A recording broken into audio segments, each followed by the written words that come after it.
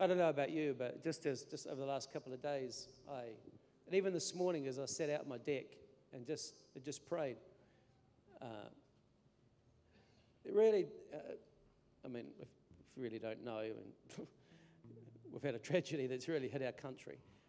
And it's not just one tragedy. I believe that there's many people here that you face tragedies of different kinds. Maybe it's a personal one, but people face tragedies from varying degrees all through our life. But today, I believe this is something that has really touched our nation in a deep way.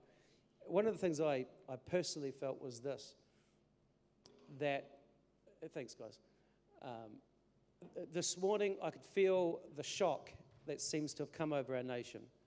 Sometimes you don't even know what you're feeling, but you know that something has just come over your soul. It's almost like a black cloud that comes over your soul. It's almost like some people feel it to some degree, to one degree or another, even though that we weren't directly involved, or I personally wasn't. But one of the things you find is that whenever people face tragedy, whenever people face grief, whenever people face circumstances like this, it can bring a black cloud over people. And you find that whenever somebody experiences something traumatic in their life, it's all of a sudden goes quiet.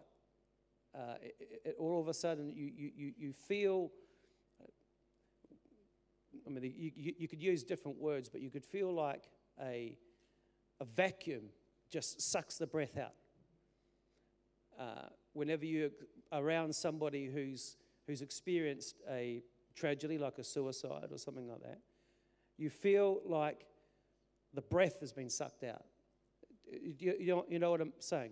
It was only just a couple of weeks ago when I last spoke where the fact we couldn't have Pastor Luca was there was a suicide. And one of the things that I experienced in talking with him was the breath had been sucked out. And even in a leadership meeting I'd spoken at just prior to that, or around that time, I made reference to a book, I Didn't See It Coming. And all of us have things in our life personally that we face that we just don't see coming. How many people know what I'm talking about? Almost like it blindsides you. And whenever something like that blindsides you, you get to a place in your heart where it feels like the breath has been sucked out of you, where it feels like you are suffocating, where it feels like you just don't know how to respond. And one of the things I felt for our nation, just in the light of the recent tragedy, was it was almost like the breath got sucked out of our nation for a little bit. And I don't know about you, but I feel it in the atmosphere this morning. I feel it. I feel like a spiritual shock has come across our nation because no one ever thought that would ever happen here. You know what I'm talking about? But nonetheless, it has happened. The question is, what now will we do about it? And all of us face tragedy in different ways. People here, you have faced tragedy in your own personal way. Tragedy has touched your life in some way or another. How many people, you don't have to raise your hand, but many of us will experience tragedy to various degrees that face our life. And often the question people are left with is, why? How did this happen? I didn't see it coming. In some respects, yes, if in hindsight, you can see the signs of it. But nonetheless, it doesn't matter how many times we can be warned, or it just seems to blindside us. And maybe you're feeling that here. Maybe your personal life is genuinely okay, but you may be experiencing just a flatness. What that is, it's a spiritual attack that's come over our nation. And I want to talk a little bit about this morning about how we ought to respond, or what can we do about this. Because I believe that, and you actually don't have to look very far to see, that although this is a national tragedy, people do face tragedies. The rate of suicide is phenomenal in our country. The rate of suicide is phenomenal. The rate of depression, or the degree of depression that many people face, is phenomenal in our country. And even in the church world, there's a whole bunch of reasons and medications that are prescribed. And I'm not against medications by any means, please.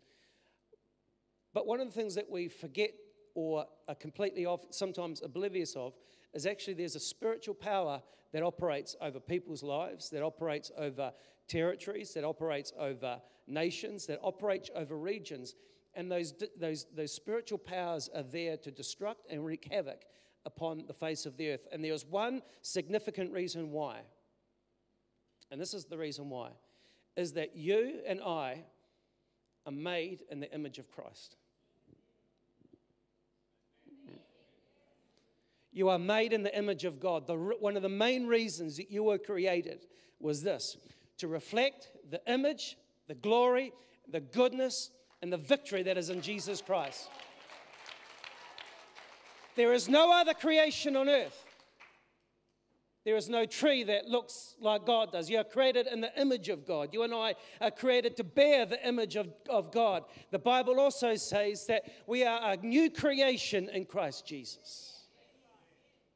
That same devil that tried to distort the image of God, which is you, is still working and wreaking havoc in people's lives. That's why church can never, ever be just a place of entertainment. That's why the church and my role in your life can never just be a place to tickle your fancies. Amen. Our role, who we are in life, is to bring the glory of God, not just in our own life, but to bring it into the world around us. That was the mandate from the beginning of time. It is still our mandate. It's your mandate. You are made in the image of Christ. So whenever the devil looks at a person, he sees not just a person, he sees the image of God. The role of a church is never just to entertain people. There's some entertainment, we can dance.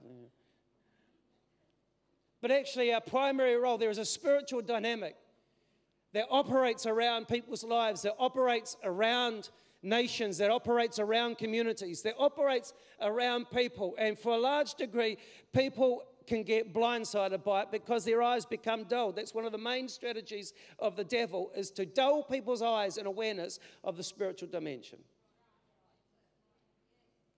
It's far beyond coming to hear a message that you've preached 7 points and you can make your life better in this various degrees. It's far more than that. There is a deeper and much powerful spiritual dynamic that operates over people's lives.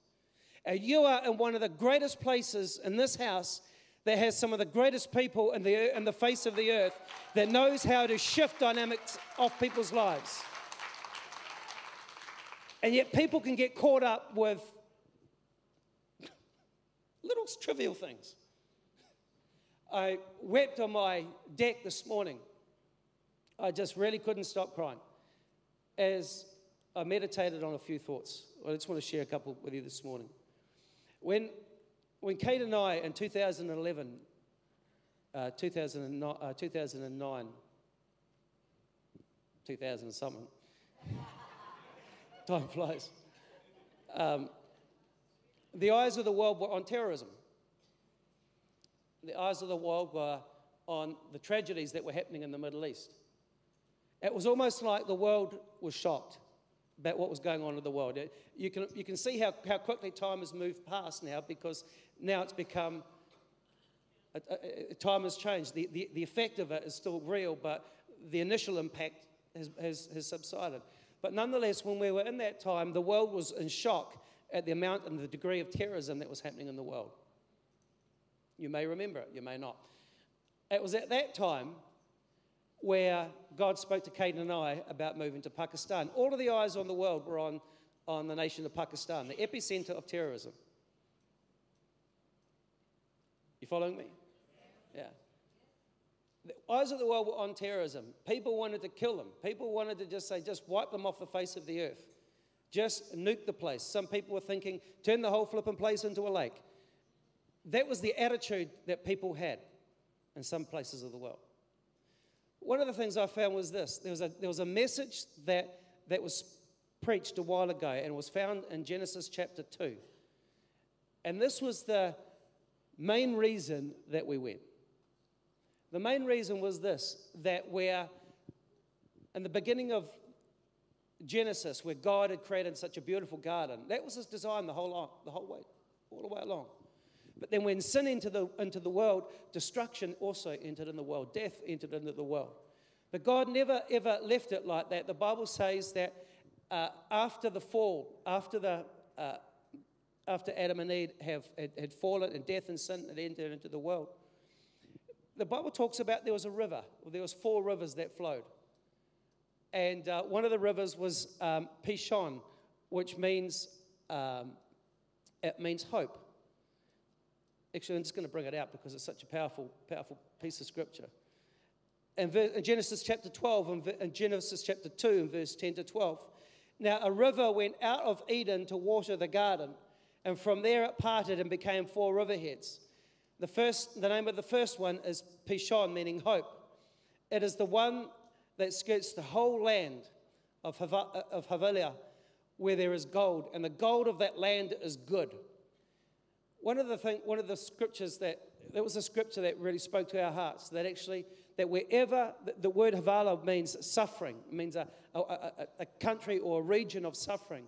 So the scripture is telling us here that wherever there is suffering, or whenever there is suffering fills the land, whenever there is suffering that fills the world, whenever there is suffering that fills your life, because to a large degree it may not immediately affect you, but you may have your own world that is full of suffering. Maybe you've got suffering in your heart. Maybe you've got suffering in your relationships. Maybe you've got suffering in the world. There is suffering that is all through the world. But right in the middle you see a river that flows through.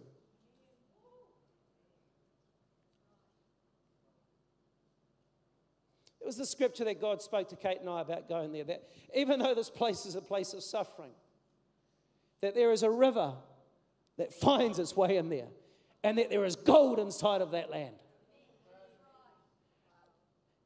Your eyes can be so caught up on suffering that you can miss that there is a river that flows.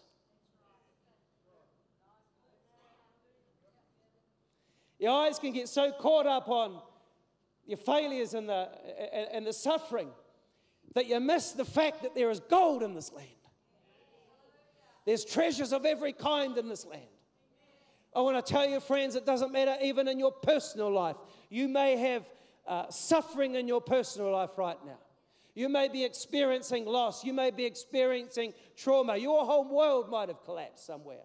But I want to tell you today, it is not completely collapsed.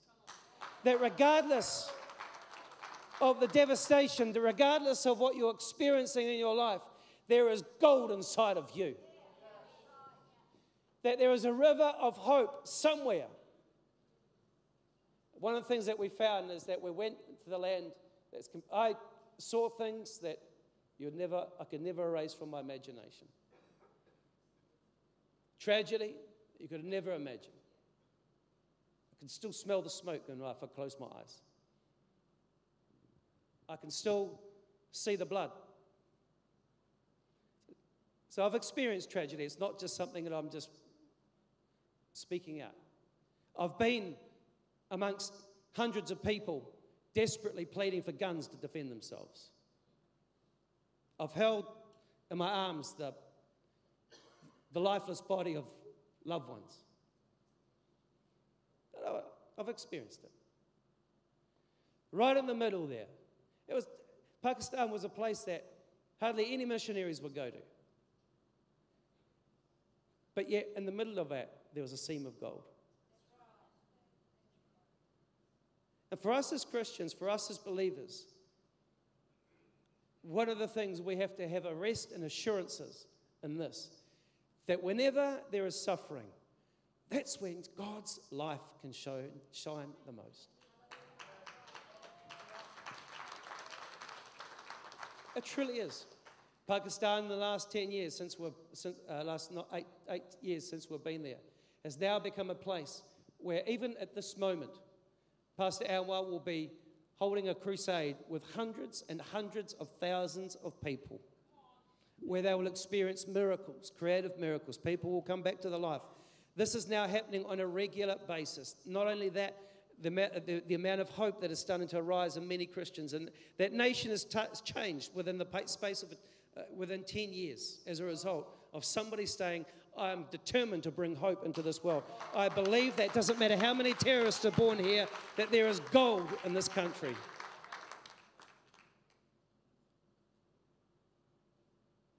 There's always a river of hope. Maybe you're in a place of despair or pain right now.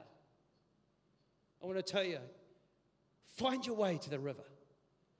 Because in that river, the Lord is standing there waiting for you. And you know what? Sometimes you have to find your way to the river. There was a time when I was facing a different type of devastation. And it went on for a long time.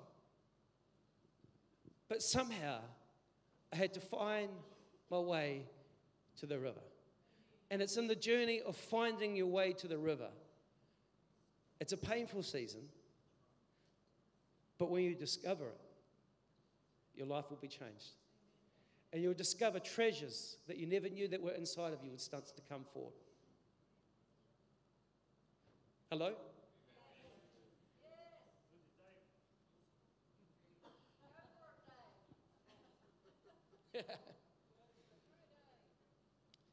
Depression is something that's facing many New Zealanders. It's something that many Christians don't even know how to handle it. What's our take on it? What's our position? What do we do about depression? So many people, their depression is getting to the point where they do commit suicide. You find that depression, one of the things you find is this, that there's nothing new in the world today that is not in the Scripture. Sometimes it's easy to think that there is nothing that we experience in the world today that is not already in Scripture. There is nothing that you and I are experiencing in this world today that Jesus Christ has not overcome. Not one bit. Not one bit. Colonialism, it's not a new thing. It was in the Bible. Jesus taught people how to move past it and come into a place of victory.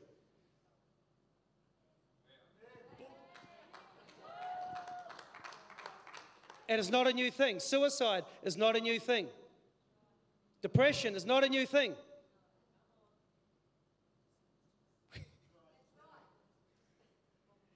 You look at the story of David. If you look at all through the Psalms, you'll find that there's a large section of the Psalms where David is talking about how low and how miserable his soul is.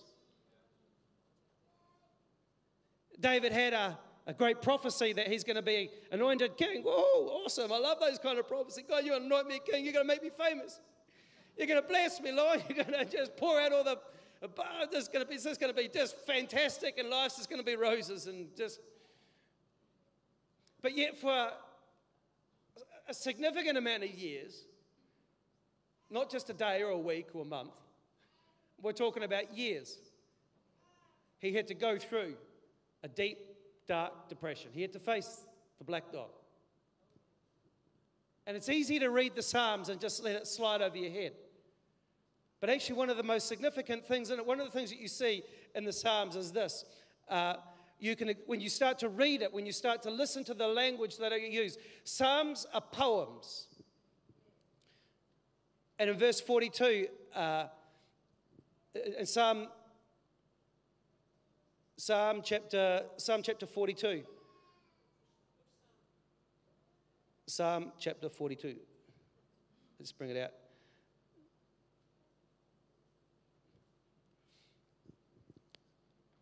In verse 3, in verse 2, and it says, my soul thirsts for God, for the living God. When I shall come up and appear before God, when shall I come up and appear before God? In other words, when shall my breakthrough be? He said, my tears have been my food day and night, while they continually say to me, where is your God? He goes at the bottom of that Psalms, he asks the same question. My enemies surround me and they say, where is your God? David goes on to say, why? He said, why are you so cast down within me, O my soul? Why are you so disquieted within me? Another version would say, "Oh my God, my soul is in deep despair within me." And one of the things you notice about the Psalms is it's not just one time. It's a multitude of times. So obviously, he is facing deep despair. So you're not the only one that's in the deep despair. We all face it. You may look at me and say, "Well, you're a pastor." It doesn't...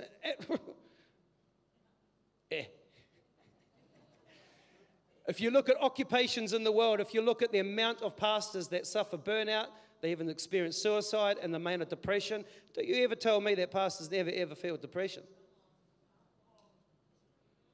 I'm not just talking hot air. Pastor Mike, have you ever experienced depression?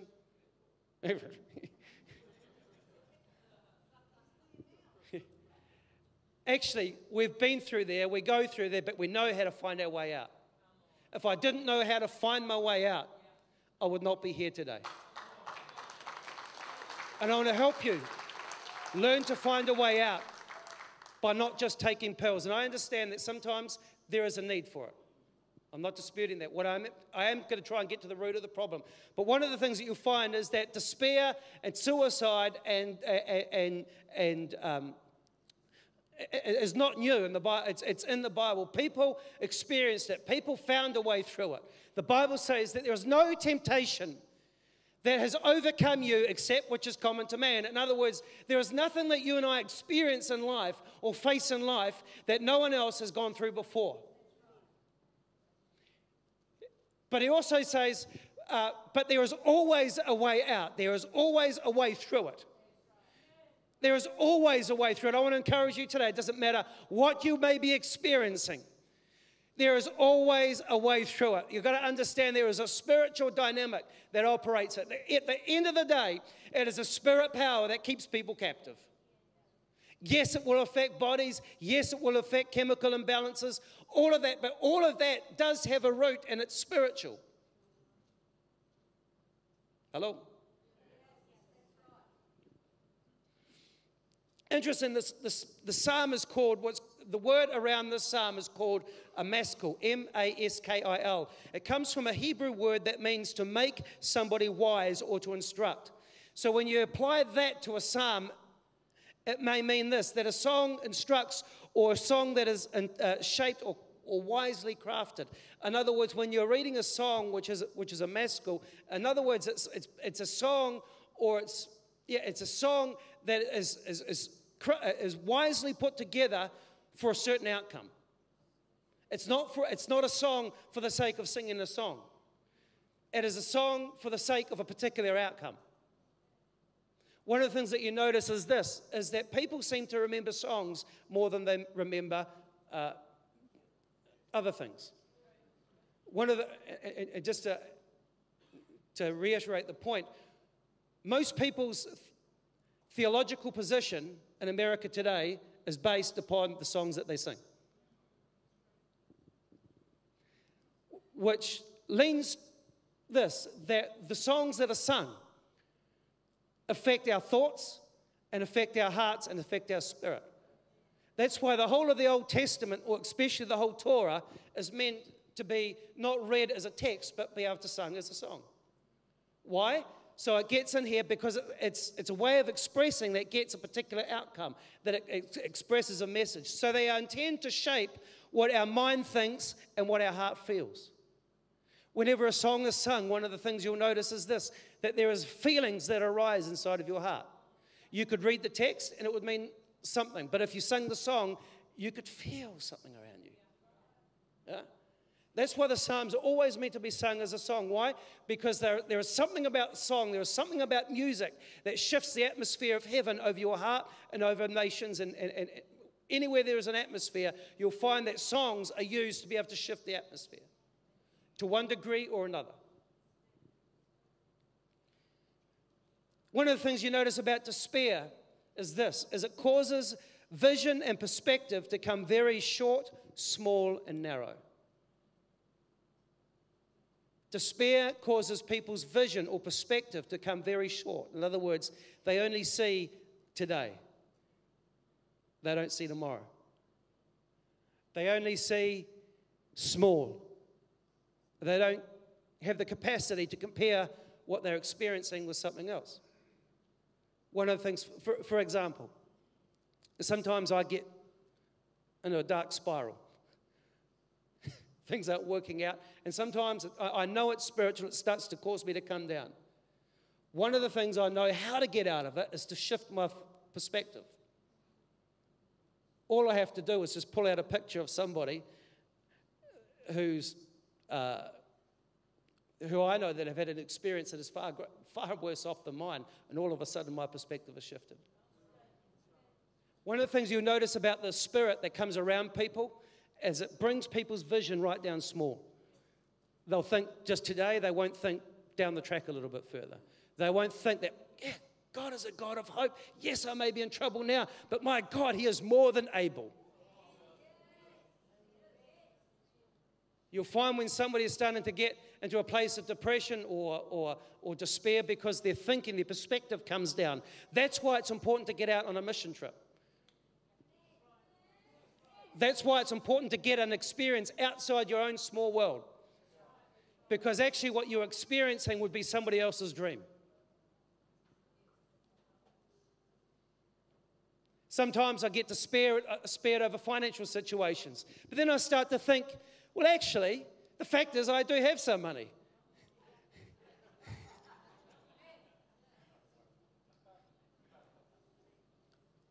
I get brought down over some stuff, but then I've got to remember, actually, no, somebody right now, somewhere has been physically tortured for their faith. Hello. Oh, we've got this building. We need to do things on the building. Well, it's someone else's place, someone else's country. Their buildings are being bombed. Perspective suddenly starts to shift. I'm not going to go into it all, but one of the things I do want to bring out is one, that despair can be caused, or depression is often caused by a number of things. And I'm not going to elaborate. I'm only going to elaborate on one of these. One of the first things is depression is really anger that's turned inward. In other words, it's self-hate. There's always, when people are in a place of depression, one of the things you notice about New Zealand is, although it's a beautiful place, there's a lot of angry people. Either the anger is expressed outwardly or it's turned inwardly, which becomes depression. It becomes a self-hate issue. Pastor Mike can bring something out of that. One of the things that can also cause depression is prolonged illness. People that have been sick for long periods of time. You'll find that it just starts to spiral down. You're struggling with an infirmity. It just wears you down after a while.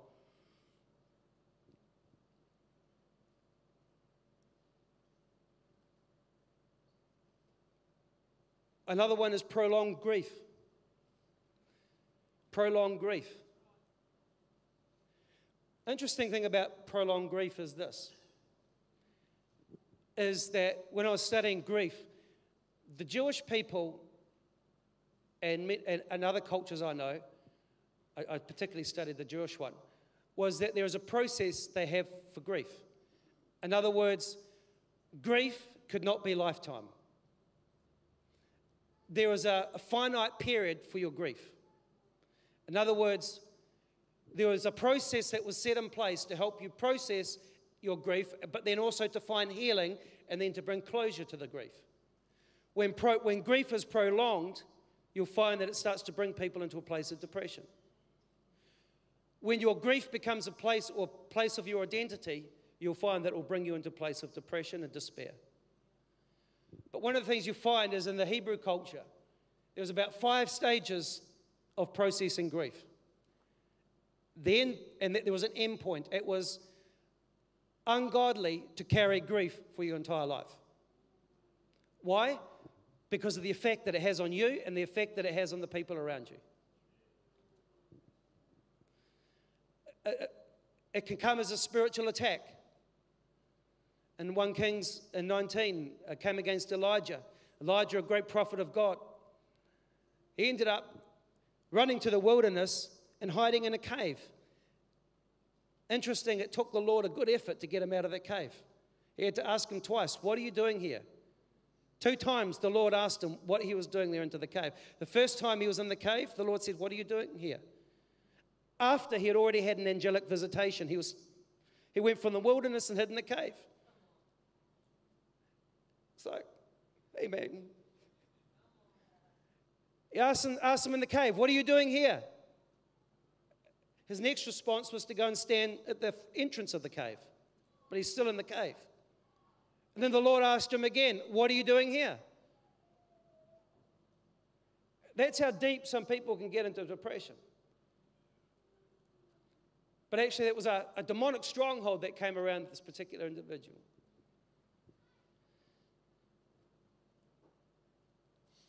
One of the main causes of depression, I believe, is lost hope. Hope is the oxygen of your soul. When hope is gone, the soul suffocates. Depression is the soul suffocating. The Bible also says that hope deferred makes the heart sick. Just as you cannot breathe, you cannot live without oxygen. When hope is sucked out of your life, your soul begins to suffocate. And when something is suffocating, it shrinks things in. That's why it shrinks your perspective in. That's why it shrinks your attitudes. That's why it shrinks your heart in.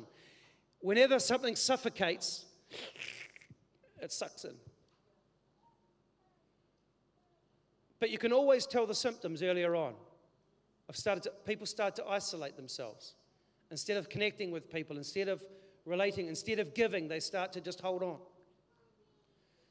Hope is the loss of hope or despair is the suffocation of the soul. But there's a way forward from that.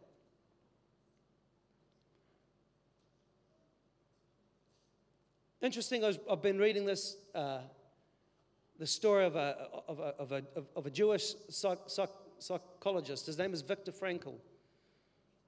Viktor Frankl was one of those who was in the concentration camp. The trauma that came over the Israelite people, the Jewish people at that time, the sudden taking away from families, the sudden pulling away, the sudden capture and taken into vans in deep, dark prisons. You imagine what that would feel like? All of a sudden, all hope had been lost. But Viktor Frankl did something. If you think you're struggling with depression, let's talk with somebody about who's been held in a concentration camp for a number of years. And then start to compare your depression. I'm not saying that you're not suffering. What I'm saying is that it helps start to get perspective on things. So this particular individual, Viktor Frankl, was an expert on the subject. And he described despair as this. He's one of the most foremost thinkers and respected doctors on this. He simply described despair as this: meaningless suffering. Meaningless suffering. He even made a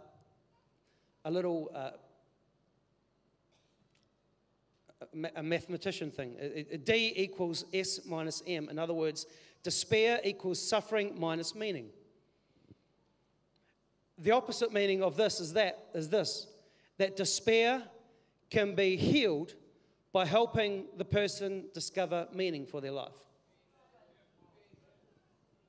Viktor Frankl was a man who saved many people from committing suicide in that place. People experiencing worse atrocities than you and I could ever imagine. Yet he saved their life. The way he saved their life was to give them meaning in their life. Spoke to the mums. You got people to look after. Spoke to the guys. You got businesses to create. There's something that God has for your life. There is something that God has got for you to do in this life. You cannot die now. You can't. It's not your time to go right now. God has got a purpose for your life. This is what your purpose is. It's not. He wasn't just saying God's got a purpose. He said, this is what God has called you to do. This is what God has called you to become. Young kid, God has called you to become a great person, a great mum, a great dad, a great this. That is a strategy to help people overcome depression.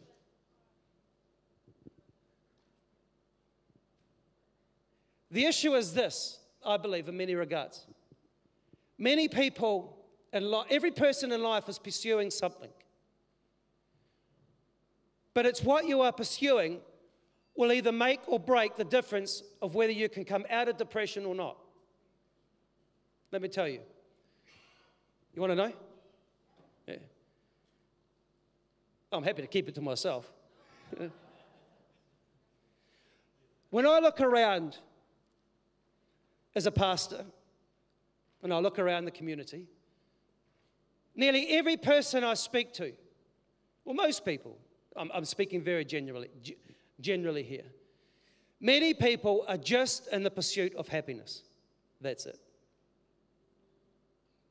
Let me tell you the problem with that pursuit alone, is that happiness is based on an emotional state. Happiness is a snapshot of a person's emotional state at a single point in time. There are days when I'm happy. There are days when I'm not happy. How many people know what I'm talking about?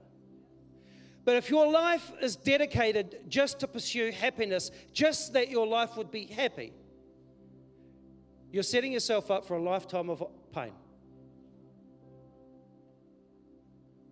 God never designed life that you would just be happy. But if that's just what you pursue, that I just have enough money so that I'll be happy for the rest of my life, guess what? You'll find that's not going to happen. You'll be pursuing the air. Because happiness is just that. It's just a snapshot. You may be here and you're just trying to pursue happiness. Coming to church just so you can be happy. Forget it. You're going to have happy moments, but you're also going to have sad moments. I have sad moments. I have a lot of them. I have a lot of depressed moments. A lot of angry moments. I've got a lot of hurtful moments in my heart. So if I base my whole life around what makes me happy, I'd be fishing. And even then I'd get hacked off because something will happen on the boat that will just really annoy the heck out of me. Stupid thing. If you come into church, if you want God in your life just so you'll be happy,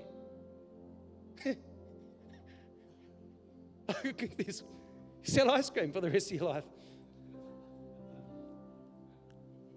Meaning, by contrast, is different. Meaning is about having a sense of purpose in your life. You can be having a sense of purpose in your life, but very unhappy. But nonetheless, you've still got a sense of meaning and purpose. Happiness is largely about how you feel in the present. Meaning is about how you'll judge your life as a whole, your past, your present, and your future. It is all about the trust and belief that God has a unique purpose for your life. Hello? It may not look like it. It may not feel like it. You talk to the Jewish people. Talk to Joseph. Talk to David. Talk to Jesus. Tell Jesus how unhappy you are. How mean people have been to you. How mean your boss is. Go on, tell him. Tell Job. Tell Peter. Tell Apostle Paul. He's a good one. Tell Apostle Paul how mean people are to you. How unhappy your life is.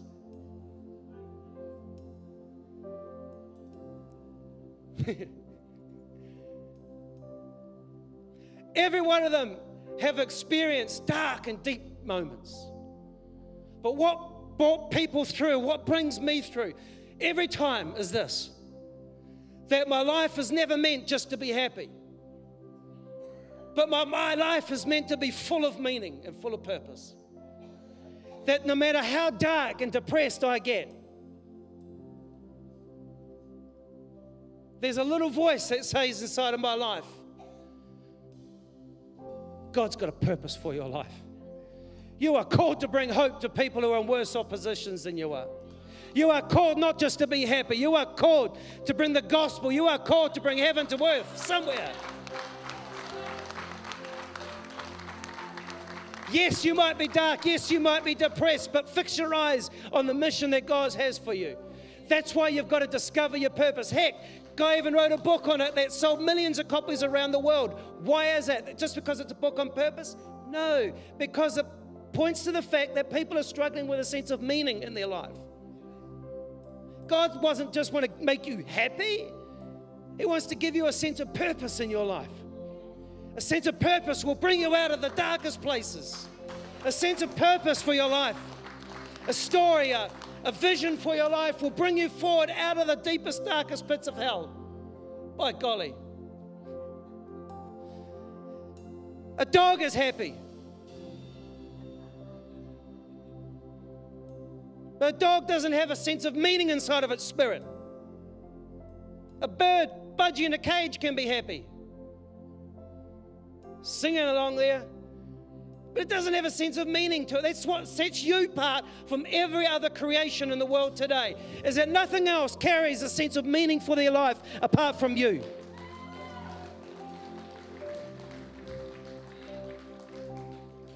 If you don't want to just identify as a dog, I mean, there's something you can probably do right now. And then just scratch your back and you'll be fine.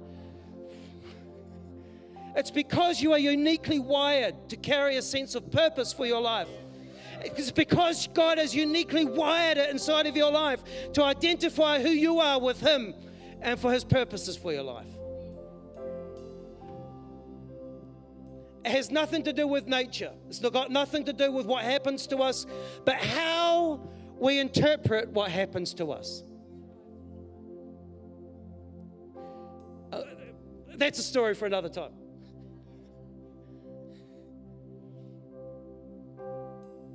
That's why David said, in closing,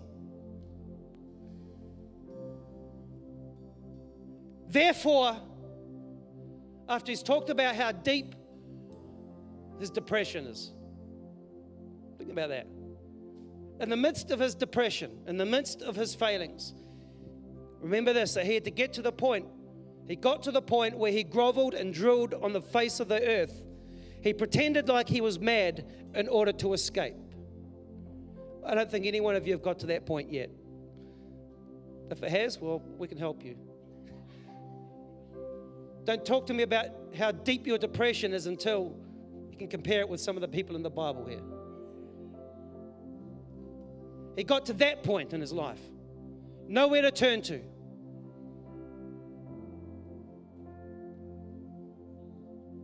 Deep and dark and depression. And in the midst of that, he still had the courage. He still had the sense of spirit to say these words. Therefore, I will remember you. Hello? Anyone there? Yes, I am overcome. Yes, I feel like I'm in the darkest pit of the hole. Find me a pastor somewhere. I need a pastor. Somebody got a pastor. I need some money. I need a coffee. I need a strong coffee. I need this. I need more money. I need this. No. Do nothing of that. Because when you are really in that point, none of those things will fix it. There's only one thing will fix it. Therefore, I will remember you. I'll remember what you spoke over my life. I will remember how you were with me back there. I'll remember when you were with me there. I'll remember who you are. I remember what you've prophesied over my life. I will remember what you've called me to become. I will remember the day I was first saved. Even though it may seem like I'm going this way, I will still in my spirit remember, and I still know who you are. It may take me a year or two to get round. But I know I just got to trust you that the ground I'm walking on may be a little rocky. It may be a little scary. It may be a little fiery. It may be a little painful. It may be a little bit alone. But I will remember. So right in that middle of David's pain, he remembers that little song. Praise the Lord, oh my soul. Praise the Lord, oh you spirit. Praise the Lord, you emotions. Praise the Lord, thought life. Praise the Lord, eyes. Lift up your eyes. You said, lift up your eyes to the hills to where your help comes from. Lift up your eyes. Praise the Lord, oh my soul. In the midst of your pain, in the midst of your depression, in the midst of your failings, in the midst of your journey, as he starts to sing, remember this song has a way, the music has a way of stirring something inside of you. Oh, I got anointed, but then everyone rejected me. People tried to kill me, my old father-in-law. Oh, I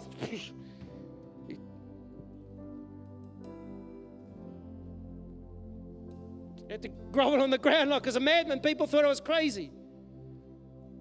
I had nowhere to go. Even the non-Christians didn't even want me. But I remember that you anointed me to be king. I remember that you told me that you would never leave me. I remember, Lord. Well, praise the Lord, oh my soul. I will find my way to that river. Maybe you've got to find your way to that river. It's not going to come just by somebody blessing you and casting your devils off you. There is something about the journey of finding your way to the river, discovering the gold, not just having somebody just point it out for you and say, oh, here it is on a plate. There is something about mining the gold for yourself. There is something about finding the water for yourself. Not just coming up in an altar call and saying, pray for me and bless me and make my life all happy again. What has been built into my heart is this. It's from the dark moments. Not by having somebody pray for me, but by in the dark moments remembering what the Lord has talked to me about. People are saying this about you. People are saying that about you. People are saying this. Oh, praise the Lord, oh my soul. The hardest thing you'll ever have to do, especially in a place when you're in the most darkest, is to be able to lift your hands and say, praise the Lord, oh my soul. As we sing, there's an emotional state over our nation. As we sing, there may be an emotional state over your life. It doesn't matter where you are. If you would just get to your feet, somehow find your way to the water, which is Jesus. With mud on your face, with brokenness in your life, come to Him. Lord, I bless you. It may not make a heck of a lot of sense, but I bless you anyway. Everything that is within me.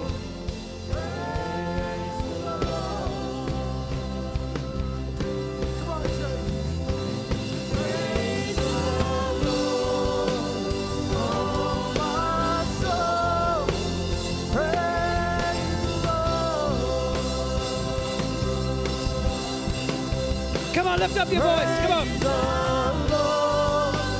Oh, my soul. Praise the Lord. Come on, lift up your hands. Come on, lift up your voice. Praise the Lord. Praise the Lord. Oh, my soul. Yes. Praise the Lord. Come on, lift up your voices. Praise the Lord.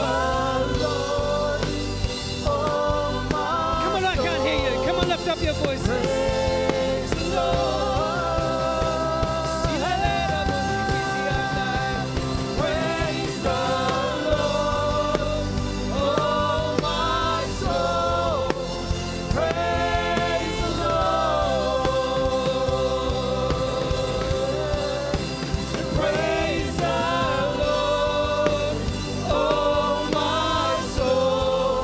time. Praise the Lord.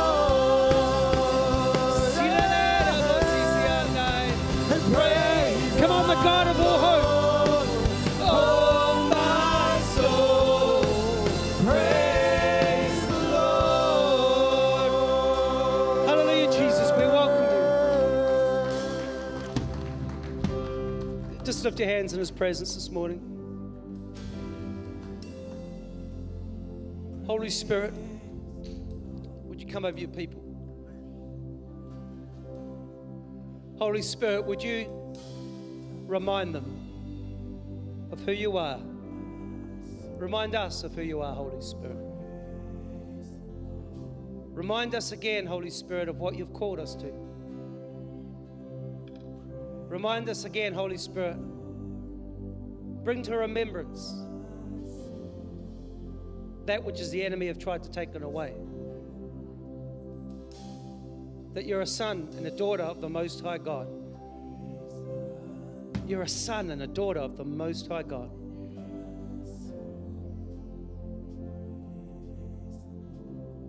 You are born, you are called to be an ambassador of Christ.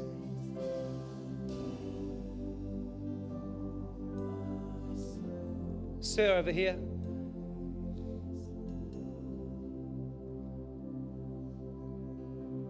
You. I want you to remember this. Both of you as a couple, remember this. Remember the call of God upon your life. He has brought you here for a reason and for a purpose. Don't let your heart be discouraged by the path or the journey that's been on over here. Lift up your eyes again. There is a sound inside of your life. There is a voice inside of your life. There is a king inside of you, sir. There is somebody, there's a man, there's a king that God has put inside of you to stand up and to bring freedom to people in this nation. I pray that the Holy Spirit will come upon you afresh and remind you of who you are and what He's called you to be. You too, sister. God's got a great purpose for your life. God's got a great voice. There's a strength about you. Don't ever let the devil try and come and shrink your perspective again, that this is going to be your life, that your life is only just a little bit. Heck no. No. God's got you on a little bit of a journey, but there is a highway in front of you. God's called you to be great ministers of God. Never ever forget that. Ministers and creators of faith and hope in the world. Come on, give the Lord a shout of praise.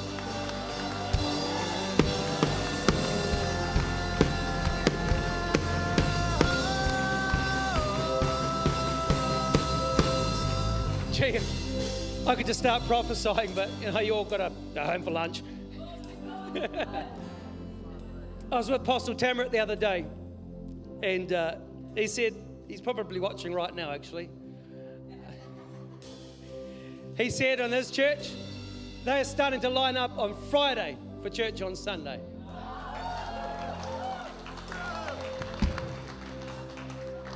So you Westerners struggle about an hour and a half, 2 hours. We go for 13.